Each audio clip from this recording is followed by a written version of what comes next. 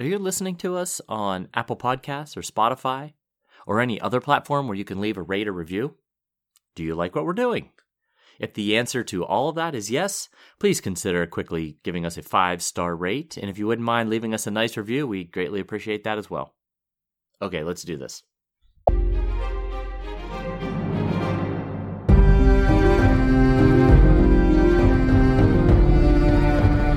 Hello, welcome to the Ghosts of Harrenhal. My name's Simon.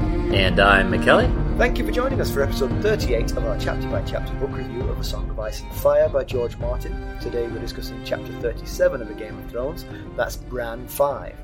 As always, we'll chat about the chapter and try not to spoil any future plot points for you. And hopefully, we'll provide you with some entertainment along the way. We will summarise what's happened, discuss our thoughts on it, provide some useful background, compare it to the TV show, indulge in a little pedantry, and cover some reader feedback. Yes. Be sure to check out the show notes. They'll provide you some additional information about the characters and other things of note in this chapter. How are you, sir? I'm doing all right. How about you over there? Good, glad. Not too bad, not too bad. I've been a bit sedentary because of the whole... I sometimes think as we're talking like this that we have to sort of think of posterity.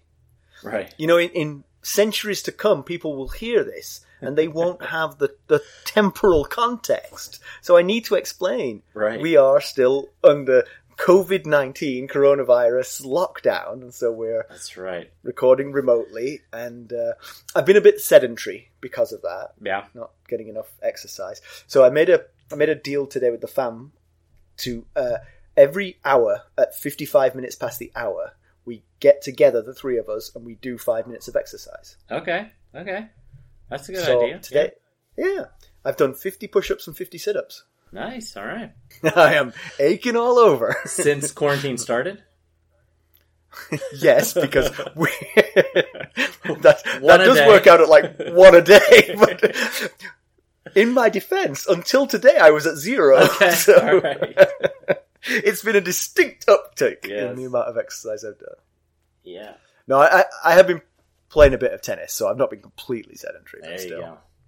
Yeah, Ethan and I had been working out together like 3 or 4 days a week, but our schedules are so opposite because he sleeps till past midday most days, and I like to get up and work out in the morning. So ultimately, it was like 2 weeks ago we were like, okay, I'll do my thing on my time, you do your thing on your time. So. Yeah, I don't know how you parent a college kid during this, because I mean, I've got a high schooler, and so I can at least say you've got to get up and do your high school work, which is it's a sliver of what he would be doing, but at least it's something. Yeah. But if it's a college kid, I mean, first of all, I'm talking softly now because he might hear this, but the times when he's asleep are the happier times in the house. You know? So the last thing I want to do is encourage more of the we're awake at the same time thing. But he has got to get up and do his work. Yeah. Our kids they're becoming more and more Rickon-like every day. They're basically just raising themselves. Who knows what times they go to bed? Stacey and I go to bed like about 11 every night. I'm pretty sure they're up for at least another 5-6 hours before they go to bed, based on their wake-up times. Yeah, I wondered how long it would take us to shoehorn a Rickon reference into the show. We didn't even get to the book. Yeah, when I listened back to that whole conversation about Rickon and Rickon fostering Robert Arryn, I thought we were quite funny. I did too. I usually do think we're quite funny. I don't know if anyone else agrees, but I think we make me laugh. Well, if you look at our numbers, then nobody does. It's just us. No, we're very grateful for our fans. Thank you for listening. We appreciate you. Yes, we've had 3 or so. Really, things have really upticked. I'm wondering if maybe people were busy doing other stuff during the initial few weeks of the COVID-19 quarantine. And now they're bored out of their gourds. Yeah. Let's listen to these guys again. We've got nothing else to do. It's going to be the making of, as I tell you. All right, let's get down to business. Oh, I've got one other thing before we start, actually. My dog So I went out. I have like a screened-in porch, which for people who don't live in the south of the United States might not mean much. But if you go outside, about 8 months of the year, you'll get eaten by mosquitoes because they live out there and they eat human. Yep. A screened-in porch is like a porch with screens instead of windows, and those screens keep the mosquitoes out. It's absolutely glorious to be out there. I just love it. It's my favorite room in the house. Yeah. Oh yeah, perfect. We have just off the screen porch, we have a little deck, which is not screened in. So that's where the mosquitoes live. We went out yesterday morning and this deck was covered in blood. Oh. I mean, just covered. Me and Lucas were looking at it and we were like, it looks like someone's been murdered, Mum. Oh, man. And our little dog had killed some multiple things. Oh, wow. And just thrashed their bodies around up there and just... It looked like a crime scene. It was awful. Twiggy. And you who knew? Yeah, little... I know! That little innocent face. A monster. And now I can't escape the glint in her eye now. She keeps wanting to go back out there. I'm like, no! Come on, you stay in here. Oh, and I mean, I had to put one of the things out of its... I'm not even going to talk about what they are. It's too horrible. But I had to end its life because it was suffering. And I'm not good at that kind of thing. No, me either. I mean, I'm really not good at it. I mean, like, I can't eat meat, which is like, 5 layers removed from the dying of the animal. Oh, God. So I'm traumatized by this. Poor things. So let's read a gory book, shall we? All right, let's get on with it. Let's do it. Quick recap of what Bran was up to last time we saw him. Last time we saw Bran, it has been quite a while. Yeah. He was receiving plans for a specialised saddle to allow him to ride again from Tyrion Lannister. He was hearing news of his Uncle Benjen's worrying absence north of the Wall, and very sweetly sleeping with his big brother Robb, because both of them were feeling lonely from the absence of their parents. Yeah. And just the two of them. No Rickon. Where was he? Forgotten again. So they were missing their parents, and also they were beginning to think that winter really might be coming. Rickon, I guess he was with the wolves. Anyway, why don't we give them the summary? So Bran is out for his first ride on his horse Dancer. Dancer's saddle is fashioned from the designs Tyrion gave Bran when he passed through Winterfell on his way from the Wall. Robb is riding with him along with Maester Luwin, Theon Greyjoy, and some other Winterfell men. And of course, the direwolves Summer and Greywind are present and accounted for. Dancer was selected for her exceptional smarts, and Bran has ridden her inside the castle multiple times as the two have learned how to use the saddle together. The group rides through the near-deserted village outside of the castle. The village fills up in the winter. Bran, now feeling comfortable in the saddle, wants to ride faster, so he and Robb race ahead of the group, the wolves running along with them. The pair eventually come to a halt miles outside of town and out of sight of the rest of the group. Robb decides to fill Bran in on the happenings with their father in King's Landing. Bran is sad to hear of Jory Cassell's death and scared about his father's injury and uncertain recovery. We also learn that the boys know about Cat and Tyrion in the Vale. Bran liked Tyrion, but the name Lannister gives him an icy feeling for reasons he can't quite put his finger on. Bran, having lost all the joy of the ride, wants to go back home, but Robb wants to find the wolves first. The pair lead the party off the King's Road into the Wolf's Wood to look for the wolves, soon outpacing the rest until the boys are out of earshot of the party. When they hear the wolves howl, Robb rides off to find them, leaving Bran alone. Bran hears what he thinks is the rest of the party arriving, but turns to find a group of unknown men and women. The group is ragged and clearly not from a local farm. They quickly surmise that Bran is a lordling and order him to give them his fancy silver pin and his horse. Bran notices that 2 of the men wear the black of the Night's Watch. Clearly they've deserted their duties, and he recalls what happens to the last Night's Watch deserter he met. Yep. A woman in the group wants to take him hostage and sell Bran to Mance Rayder. Robb appears, and so do the wolves. A bloody fight breaks out, and when it's over, all but the woman wildling are dead. Robb decides to bring her back to Winterfell for questioning. We'll be right back. Hello, friends. Are you ready to make some unforgettable memories? Well, if so, consider the Marriott Bonvoy program. Discover the perfect destination for your summer getaway and unlock exclusive deals on luxurious accommodations. With our affiliate partnership, you'll enjoy unbeatable savings and a seamless booking experience. Don't let summer slip away. Visit Marriott Bonvoy today and make this vacation season one for the books.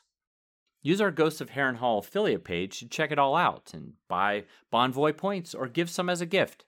The link to our page is in the show notes. So we're back in Winterfell. Yeah, it's been a while. It has been a while. I looked it up. It's been 13 chapters. The last Bran episode we had was on March 9th. So it has been a long time. Until today, he wasn't going anywhere, really. Well, but now... Yeah. Now he and Dancer. World's at his feet. That's right. So, yeah, the horse riding goes well, which is good. Yeah. Bran's been practicing inside Winterfell, but this is his first gallop. And he's able to keep up with Robb, so, that's good.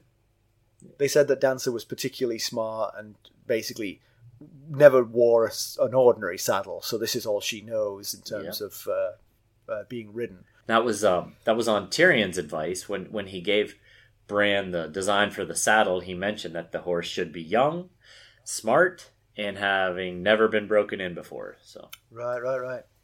So they ride through the near empty village. I didn't remember this winter village on the outside of Winterfell, but I guess it makes sense. I mean, Winterfell has these hot springs warming its walls. A village huddled up against those walls makes a lot of sense, because keep you warm in winter. So Bran mentions that currently this little village outside of Winterfell is near empty, but as winter approaches, it will fill up. And he says that he gets this information from Old Nan because he himself has never seen a winter. He said as the winter comes, the farmers will abandon their crops and their distant holdfasts, and I think as she puts it, the winter town comes alive. Right. So. Not to put you on the spot with anything, but Bran is 7 years old? He's 8. He mentions in this chapter, remember, he says, I'm 8. I'm near as old as you. That's right. But how long has the summer been going? Is that? I think it's nearing 10 years. Nearing 10 years. So he really is a child of summer. Yeah.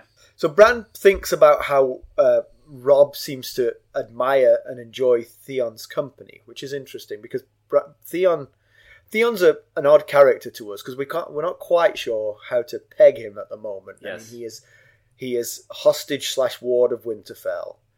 He enjoys some privilege for being that. Right. He seems to have been basically accepted. I mean, certainly we've commented before that Kat seems to prefer Theon to Jon. Yeah, she divulged.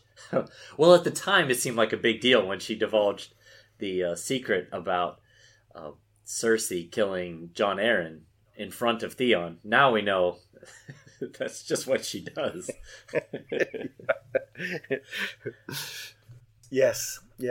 And actually, that's going to come up again a little bit in this chapter. Is well, actually, in the TV show, there'll be an interesting comparison with the TV show there about what Theon hears. Oh, but Bran mentions that Jon never warmed to Theon, and he himself has some sort of hesitations about Theon. Yeah, that's it's very interesting dynamic because Robb, he seems like a pretty trusting guy, and that could worry us a little bit since he is currently the Lord of Winterfell. If he trusts a little too much, that could get him into some trouble, I guess. But Theon's clearly got some personality, and he's clearly not cowed to be a hostage. He's clearly comfortable being there. Yeah, feels that he's part of the family, or near as makes no difference, part of the family. Right. It kind of along those lines. I was wondering if maybe what Robb admires so much about Theon is that he's, in a lot of ways, he's very different from Robb. He's so carefree, and he seems to in this chapter seems to really be up for some fun, and those are things that at the moment, especially, Robb can't be. He's got to be Lord of Winterfell. He's got the responsibility of being heir to Ned Stark, so maybe he kind of embraces, like, Theon can do these crazy things and report back, and he can kind of live vicariously a little bit through him.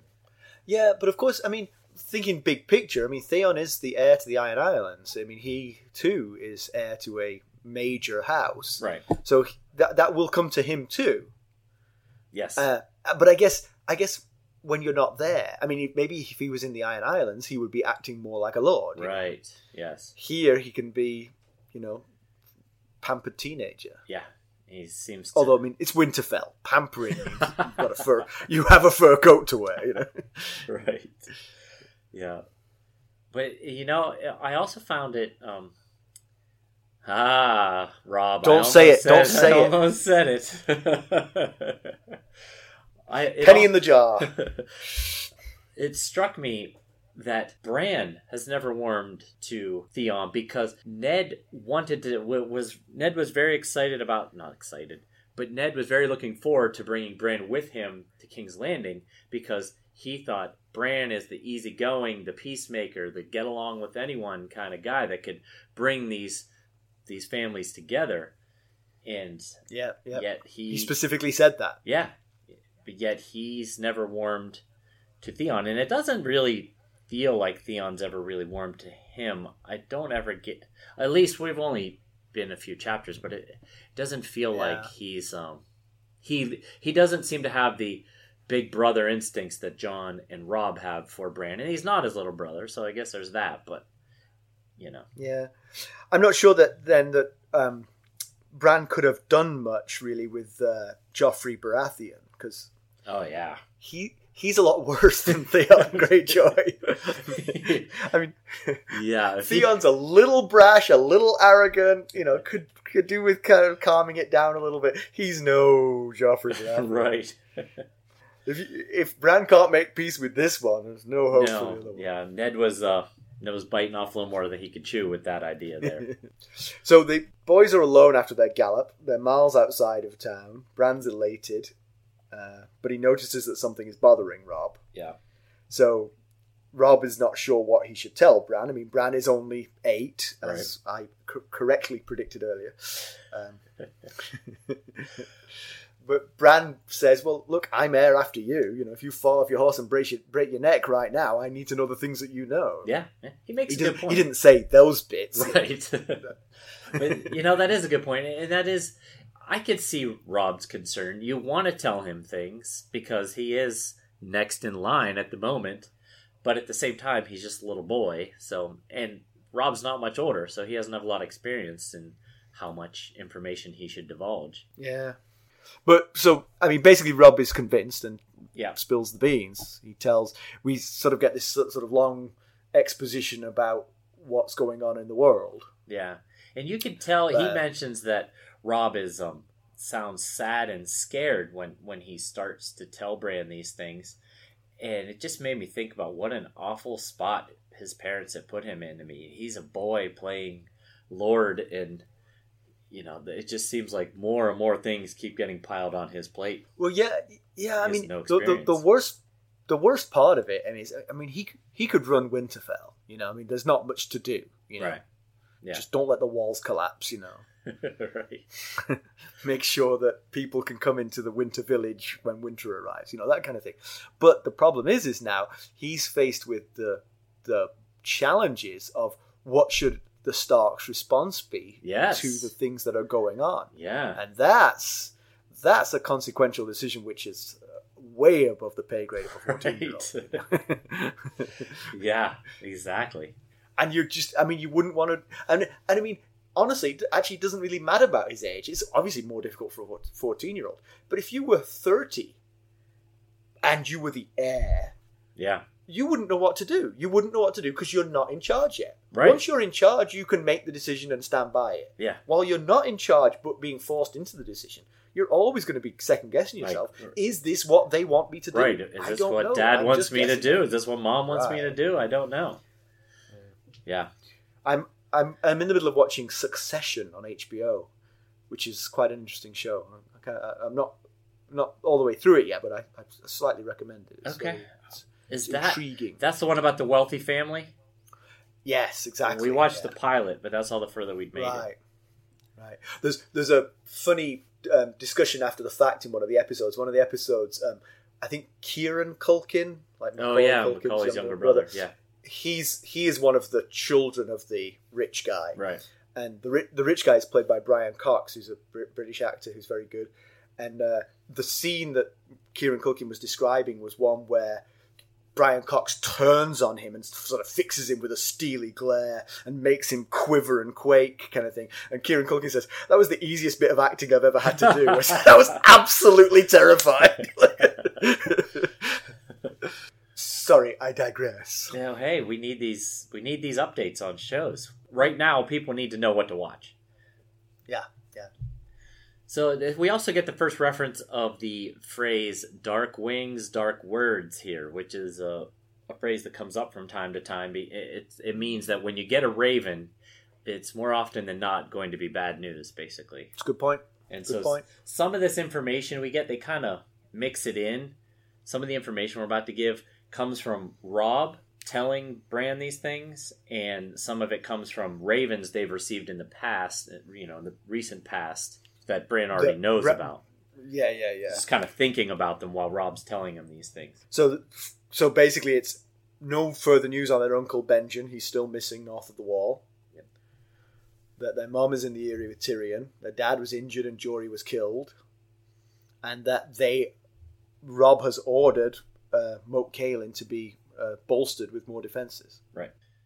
Now, Moat Cailin, we had talked about back in Eddard 4. We talked about the strategic importance of Moat Cailin.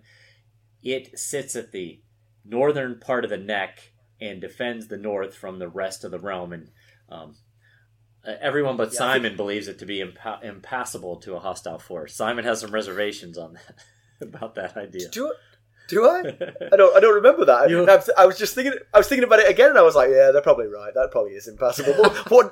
What did I say? You've said in the past that a force coming from the south could lay siege on those, could build siege engines and just pound those towers. There's 3 towers that guard the northern part of the neck, and they could just pound those towers with catapults and everything else until... That's interesting. You know what? I'll give myself some kudos there because I think that's true. I mean, okay, I'll give you this general McKelly. Would you rather lay siege to Moat Cailin or to the Eyrie? Gates of the Moon? Eyrie? No, I mean the Bloody Gate. The Bloody Gate. That's what I mean. Yeah. Oh boy. Yeah. Well, they both present challenges, but the Bloody Gate is has more substance to it. Moat Cailin is just 3 towers, I think, whereas the Bloody Gate is a big structure, a big gate blocking the road. And the whole time I'm doing it, I'm sending half my force round with a ship. Right.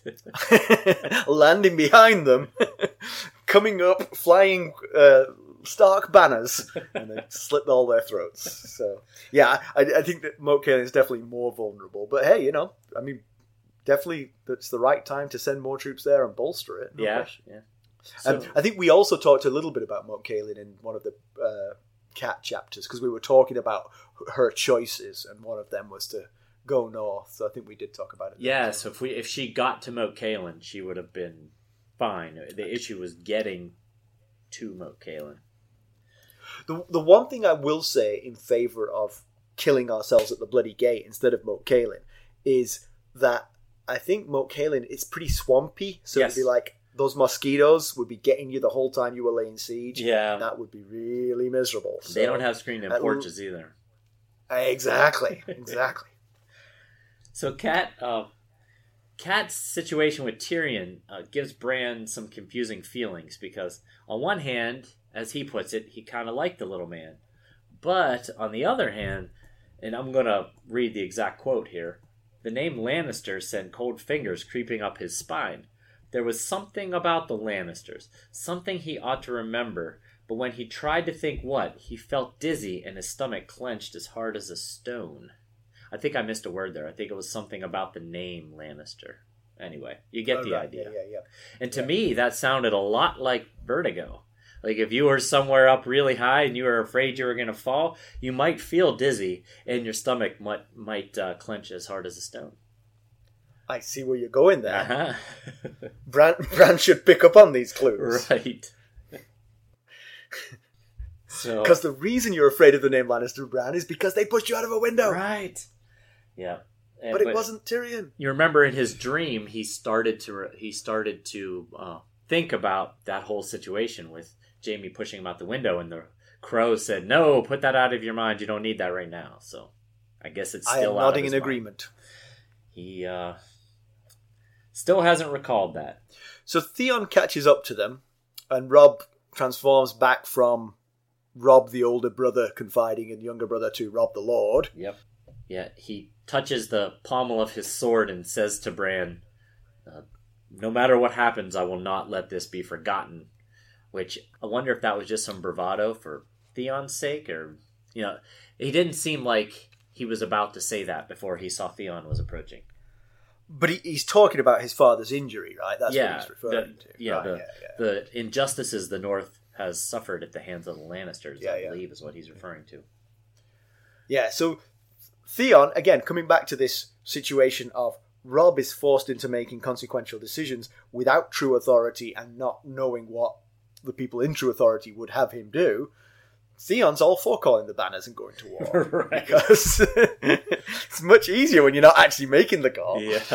Sounds like a little bit of rashness of youth right there. You know what that reminds me of? This is a bit of an obscure reference, but The Office fans might know what I'm talking about.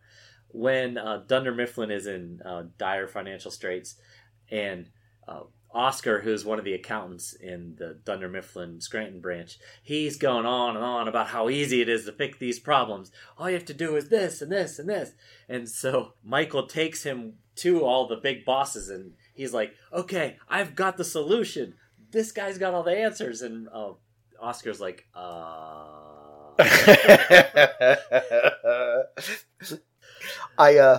I think that's actually a very good analogy. I think those two situations are entirely analogous. I think if Theon was said, "Okay," if Robb said, "Okay, then you're the new Lord of Winterfell, have at it," Theon would be like, "Well, now." Did I literally say that to call the banners? But so then Bran asks, "Well, what does Maester Luwin think?" And Theon's response is that Luwin is as timid as an old woman. And Bran reminds Robb that both of his parents took Luwin's counsel, and Robb says, "I do. I listen to everyone." And I was thinking, oh boy, is the 8-year-old the most level-headed one we got in this conversation here? Well, I mean, an 8-year-old versus two 14-year-olds. I mean, 8-year-olds think with their brain, Good point. 14-year-olds, not so much. Not so much, no. No, I really think, actually, Robb is he's been pretty level-headed for a kid being stuck in this position. But I do worry that Theon, who is the same age and clearly has some rashness about him, is also giving him counsel on how we don't need the North being run by a pair of teenagers,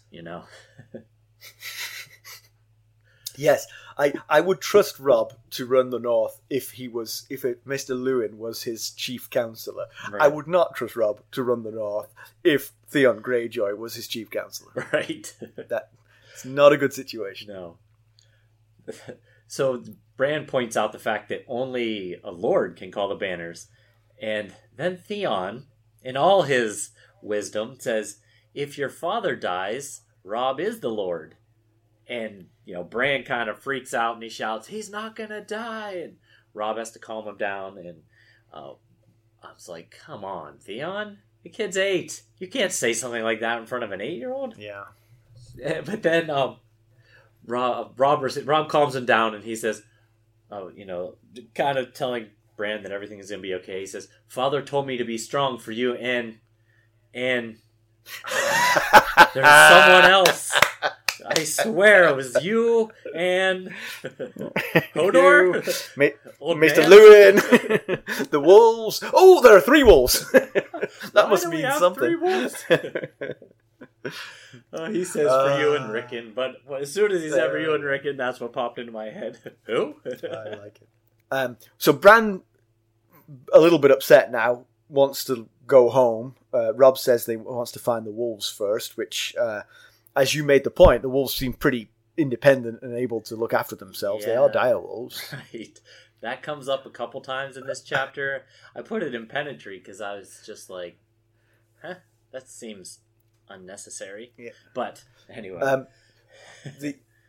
I was in a work conference the other day on a conference call, and I was talking to a lady that we work with, and something happened with her video, and then she was replaced by a huge white dog on the couch where she'd been sitting, and it honestly goodness looked like she'd been eaten.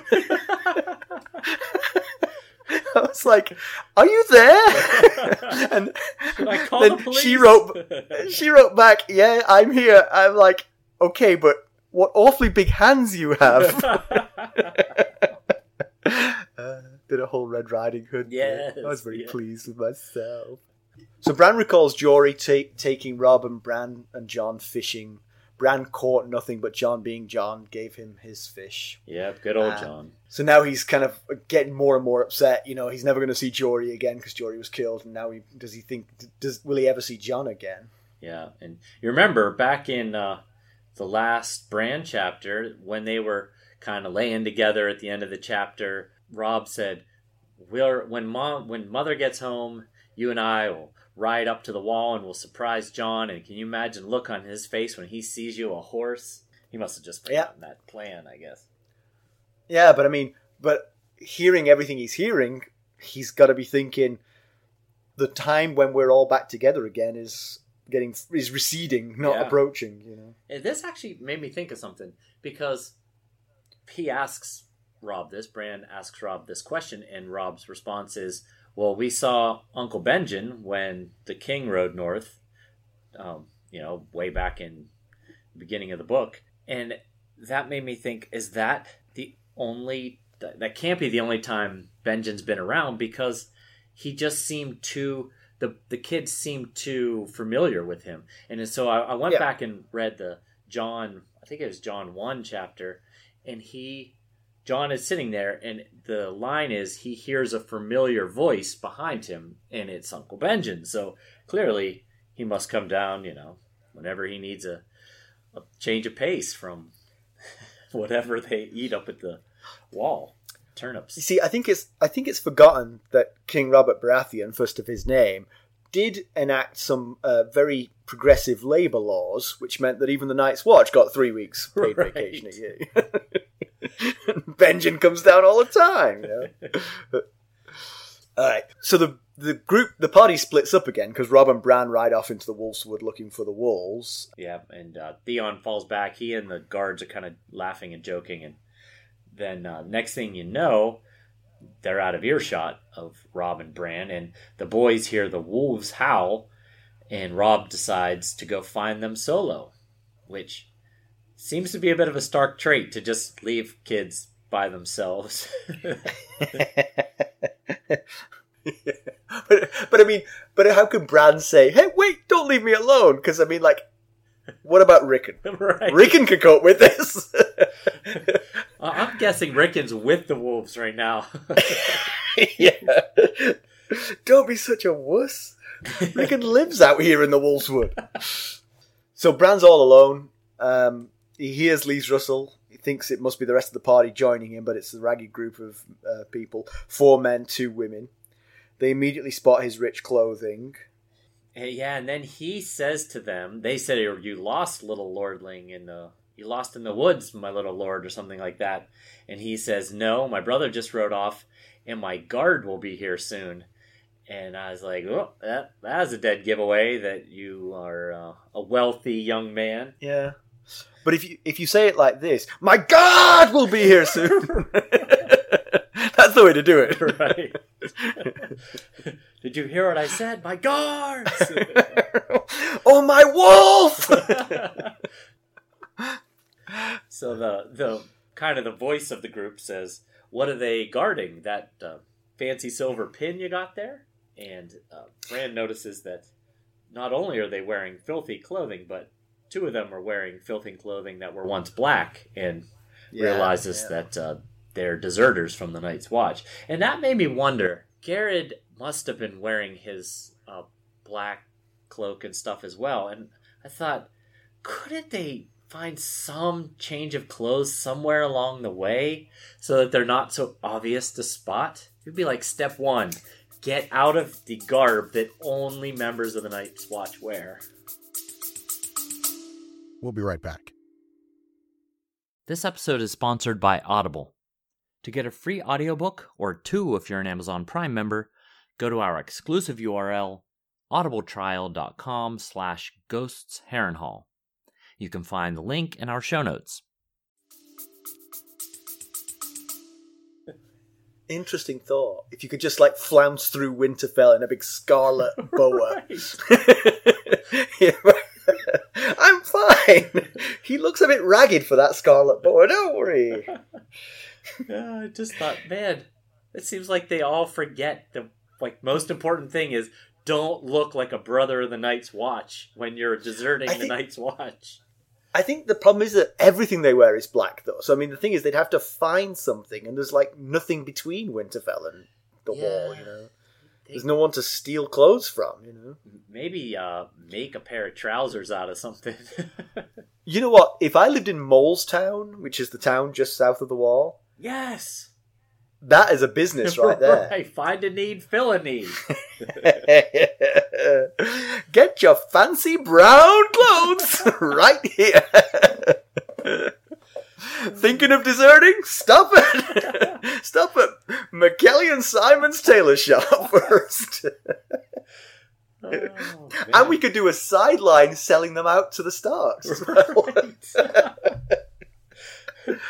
You know, like those kick me signs that people wear? That people put on other people's backs? We could put one on the back of the cloak that said, Deserter of the Night's Watch. And we sell their black stuff back to the Night's Watch as well. This idea is money. So little overhead. Anyway. We'd have to live in Molestown. Yeah, that's the downside. So, yeah, we remember back to chapter 1 where Ned Stark told Bran that there's no one more dangerous than a deserter because they know their life is forfeit already. Yep. So they're not going to flinch from any crime. So Bran is rightly afraid. Yes. Kind of the leader of this group is named Stiv. And Stiv wants Bran to get... With a name like Spiv, you're not long for this world. He wants Bran off the horse. And Bran says, literally, I cannot do that. And then he says, what are you, some sort of cripple or something? Because Asha realizes he's all strapped to the horse and stuff. And he says, I am Brandon Stark of Winterfell. And that's when Asha, who we discover is one of the 2 women in the group, says, hey, let's take him and go sell him to Mance Rayder. Mance Rayder would pay a fortune to have a relative of Benjen Stark. And Stiv is like, do you want to go back there? Do you think the White Walkers would care that you've got a hostage? Yeah. It's a relevant point, that, because, I mean, I think wildlings come across the wall occasionally to raid south of the wall, but yes, they do. That they're doing it, this is an interesting one, because they're not, I know I just used that word, but they're not just here to get some food and some money and some hostages or whatever and go back north of the wall. They're here escaping north of the wall. Exactly. They're afraid of what's north of the wall. So either they're running from the White Walkers, and Asha thinks this is worth turning around, undoing everything we've did, getting back around the wall to get Bran to Mance Rayder for whatever big reward we're going to get. Or she's not really thought it through, I guess. Yeah. Or maybe they're just like a marriage of convenience, this group. Yeah. Maybe they didn't really have a plan. They were just heading south together and they fell in with one another. Right. I can't imagine the deserters of the Night's Watch wanting to go north of the wall. For example, they could have just gone north of the wall. That's a just good point. Shimmy on down. So just a reminder, Mance Rayder, he is also known as the King Beyond the Wall. And back in the 2nd chapter, it was Cat 1. Ned told Cat that it must be the wildlings causing so many desertions and deaths in the Night's Watch. and that he might need to call the Banners and go deal with Mance Rayder once and for all. But this seems to be a mashup of deserters and wildlings.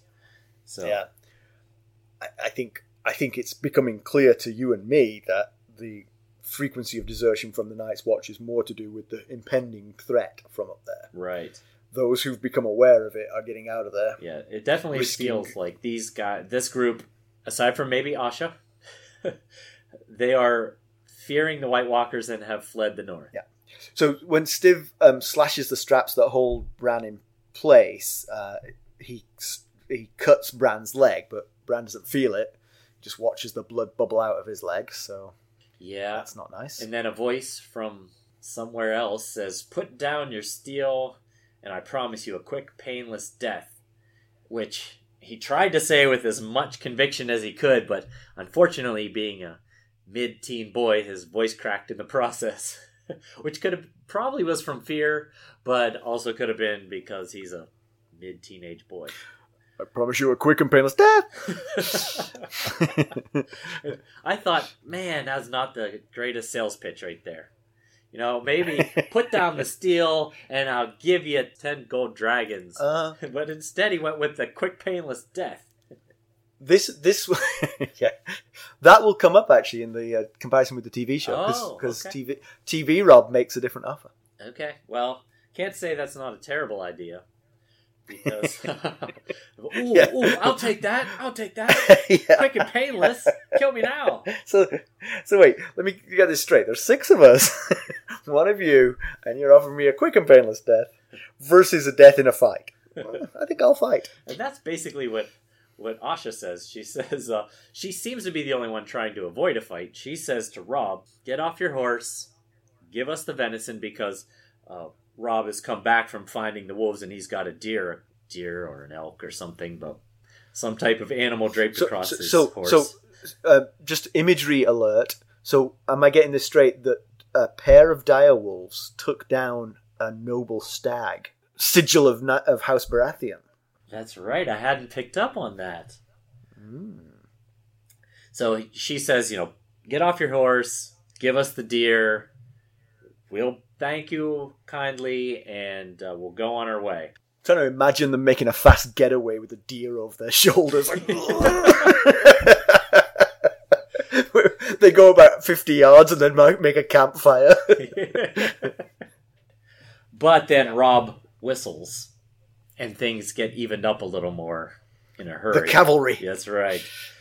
Out from the underbrush emerge Summer and Greywind. And in this moment, I was really hoping that Rickon would ride out on Shaggy. But no, they didn't. Shaggy rears up onto 2 legs. I did wonder at this point, though, how come Shaggy is short for Shaggy Dog? That's the name of Rickon's wolf. Shaggy Dog didn't get to come on the big journey. That seems unfair. Well, who's looking after Rickon? That's a good point. That's Shaggy's raison d'etre. So the wildlings attack. Robb kills the first man. Greywind tackles one. Robb and Osha fight. So I wondered at this point, I'm pretty sure that this is the first fight and kill that Robb has ever had. Probably, yeah. He just started wearing live steel just just a few chapters ago, and and it's not like his dad was making him do the executions or right, anything like that. Yeah, so this is the first person he's ever killed, and now he's embroiled in his first battle he's ever been in. Yeah. But hey, it's handy to have 2 direwolves. Yes, because Summer takes care of Holly, which is the other female of the group, and then a man try. Her last name was Tosis. It wasn't really. No, it actually wasn't. We don't know what her last name was, but it could have been. It should have been. So, and then one man tries to flee, and Greywind tackles him and drags him down, and he dies as well. So now it's just Stiv and Robb and Bran and the wolves. Yeah. So Robb has Osha in his clutches, but Stiv has Bran in his, right? Yeah. He kind of ran her over with his horse, and so she kind of was down and out. But now she gets back up when Stiv grabs Bran, pulls him down off the horse, puts a dagger to his throat, and says, get off your horse and put down your sword. And Robb has no choice, so he does. And meanwhile, Asha gets up and gets her spear back. And first, Stiv tells Asha, kill the wolves. And she's like, you kill the wolves. I'm not getting anywhere near those monsters. And so, let me hold this spear to the cripple while you kill the wolves. So then Stiv changes tactics and orders Robb to kill the wolves, or else he'll kill Bran. But we never get that far. Yeah, because something kills Stiv from behind. Yes. An arrow fired by Theon. Yes. Which is good. Yeah. Good and bad. Yeah. Slightly risky. I clearly, he doesn't necessarily think things through all the way. It's clear, and he's 14, 15, mid-teen age. They're known for not necessarily thinking things all the way through, so it doesn't necessarily surprise me that he didn't think through the repercussions of firing an arrow within inches of Bran's head. But then Bran says the guards all arrive on scene, and he said the guards are all pale and sick, looking at taking in the scene that's happening, and Jothus is in the bushes puking. And even Maester Luwin is momentarily stunned when he comes upon the scene. So must have been a pretty grisly scene. Well, believe me, I know.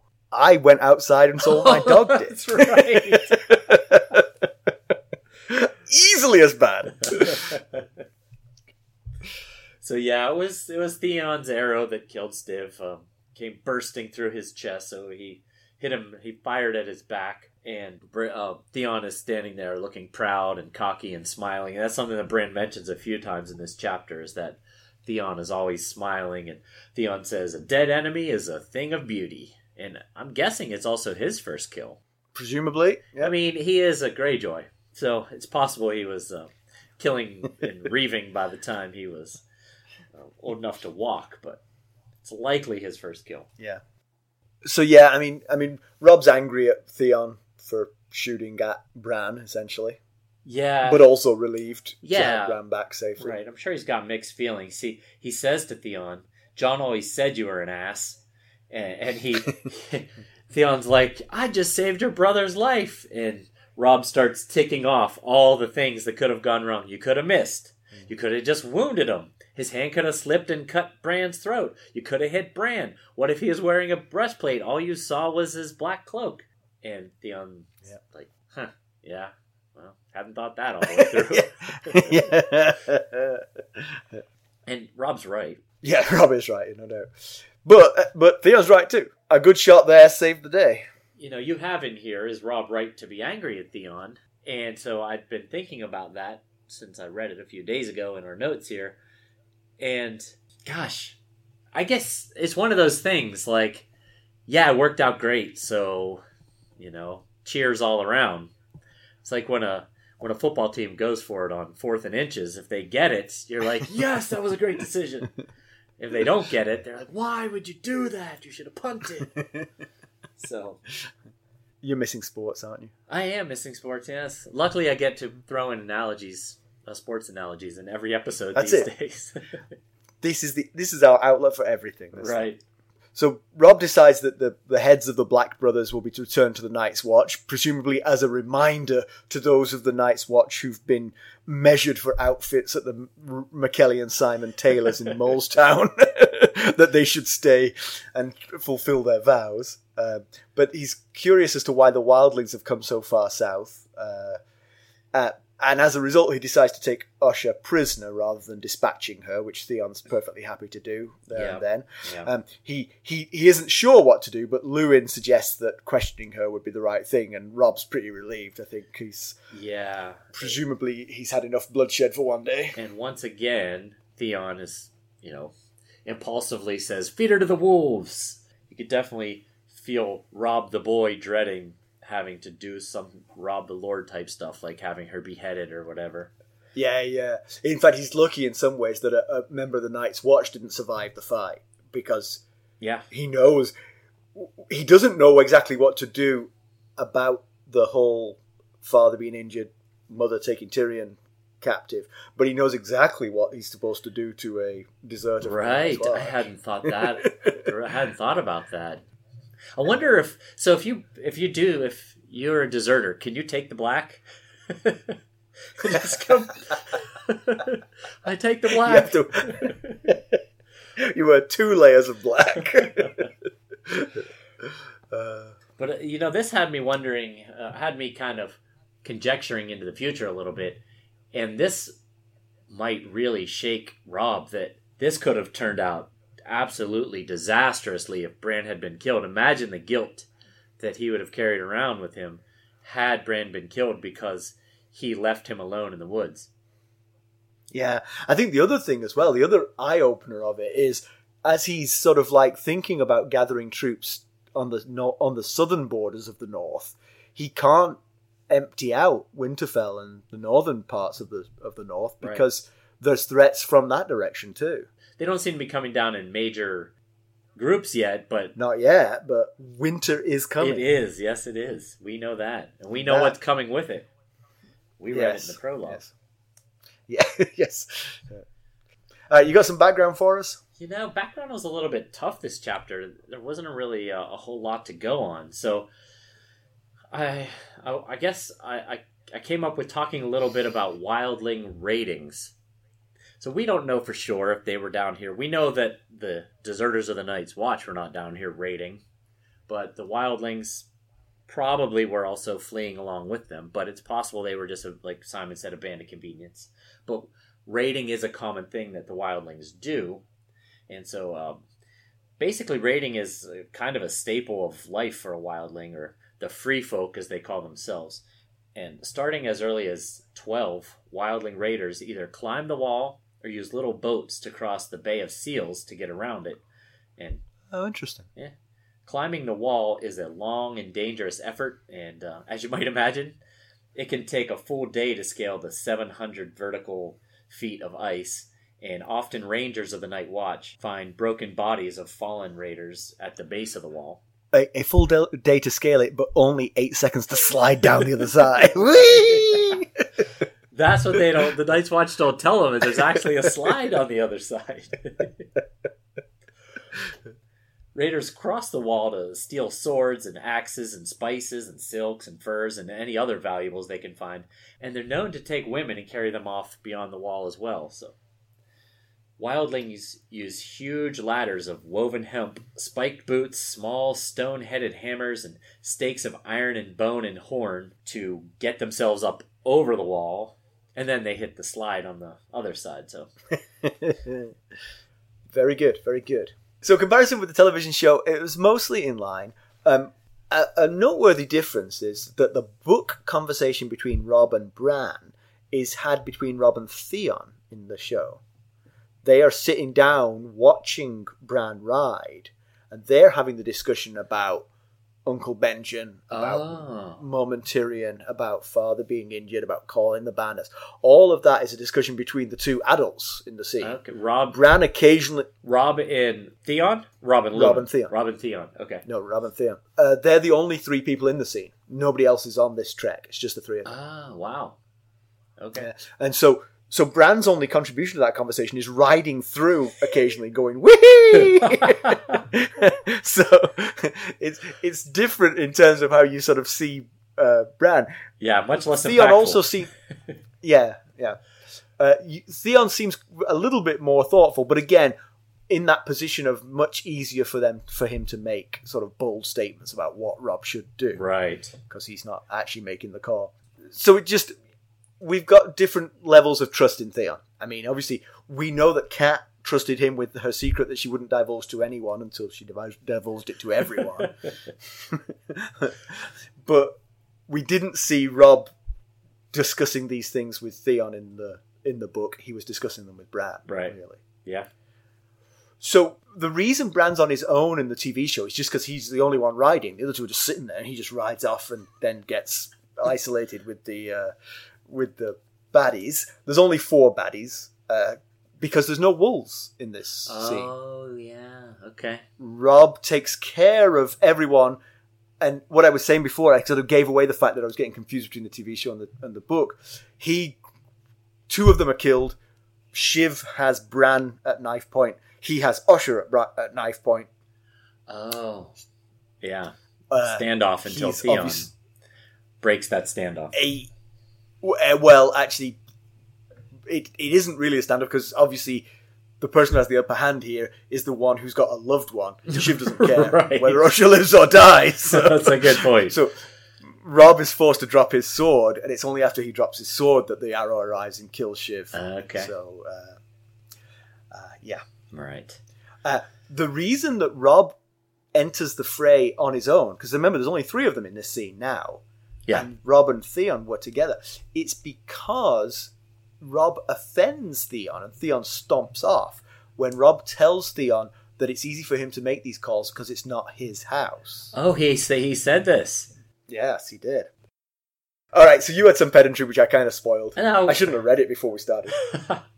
Oh, I was just wondering. So they get themselves into this situation because Rob insists twice that they go and find the wolves. And that just seems like... It feels like they run off and come back all the time. You know, they're not Penny. Yeah, I mean, if it was Penny missing in the woods, I'd have to find her because she couldn't live 5 minutes on her own. These are dire wolves. I think they could handle it, it feels like. Yeah. Yeah, I mean, the wolves have been out of sight for like 15 minutes. Right. Rickon has been missing in action for a month. Rickon may have been kidnapped already by the wildlings and being held hostage north of the wall. But no, let's go find the wolves. Yeah. No, I'm with you. I think it was slightly artificial way to break up this company. Yeah, I think so. So news and notes. So we mentioned Dan and his wife laughing at us.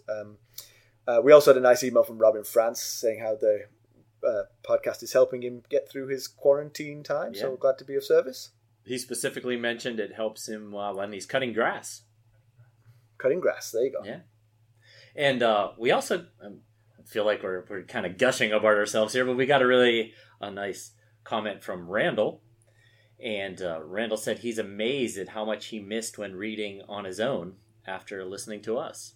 So, well, yeah, I mean, I a lot of that, Randall, is just because we keep rereading it. I mean, I'm the same. I obviously we've established I have no recall of this from the first time around, but I too am finding a lot more in it this second read through than I did the first time. So you're like the perfect co-host for the show because you kind of want. You want someone who knows what they're talking about, but also, it really helps having a vehicle to explain things when you have someone who has no idea what's going on. Exactly. I'm here to ask questions. I'm like, what did I just read, McGilly?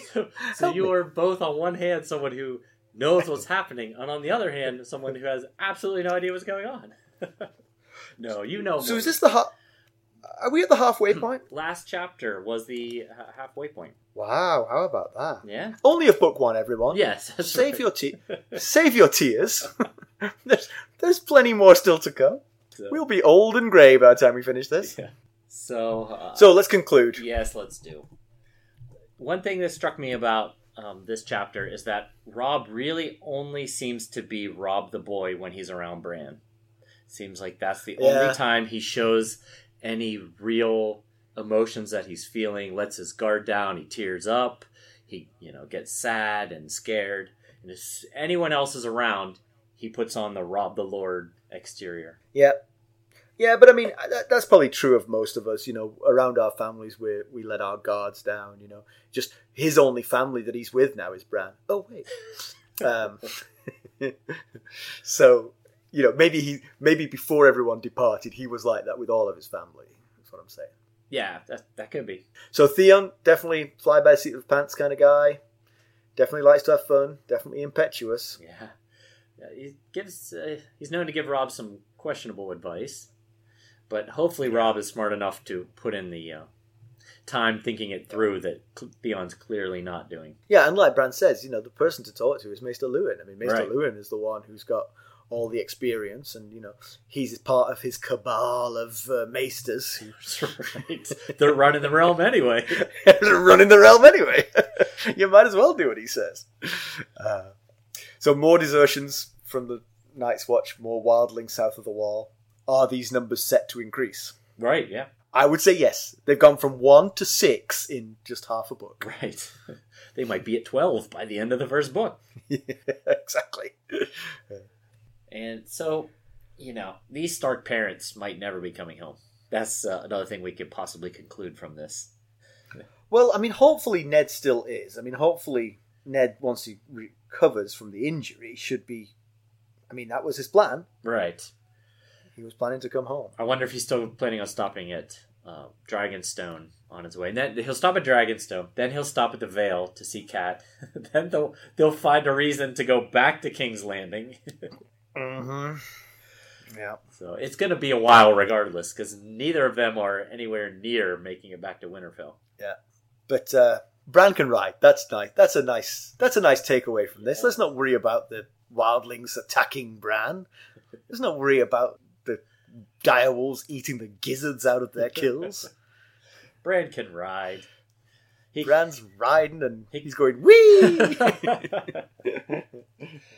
Alright, I guess we should wrap this up for these poor people. We should, yeah. Alright, as always, you can reach us at ghost.harrenhall@gmail.com. The other day I was trying to write our Gmail address. I say that every single week, and I couldn't remember what our Gmail address was.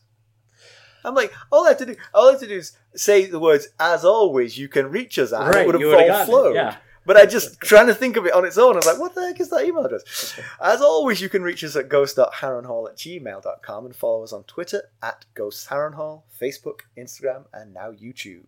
And please do reach out. We really enjoy interacting with the folks that reach out. It's the best. It is. Every time someone emails us or tweets at us, we get so excited. We do. McKelly will interrupt any meeting that I'm having to tell me that such contact has been made. You think I care that your thing says in a meeting? This is important. Someone has... We've had an email! Yeah, and if you wouldn't mind going out and leaving us a review on iTunes or Apple Podcasts or Podchaser.com, it really does go a long way in helping us get the word out, and we would really appreciate that. That's why we've got so many listeners. That's right. Thank you. All right. Thanks for listening, everybody. Thanks. Bye. Bye.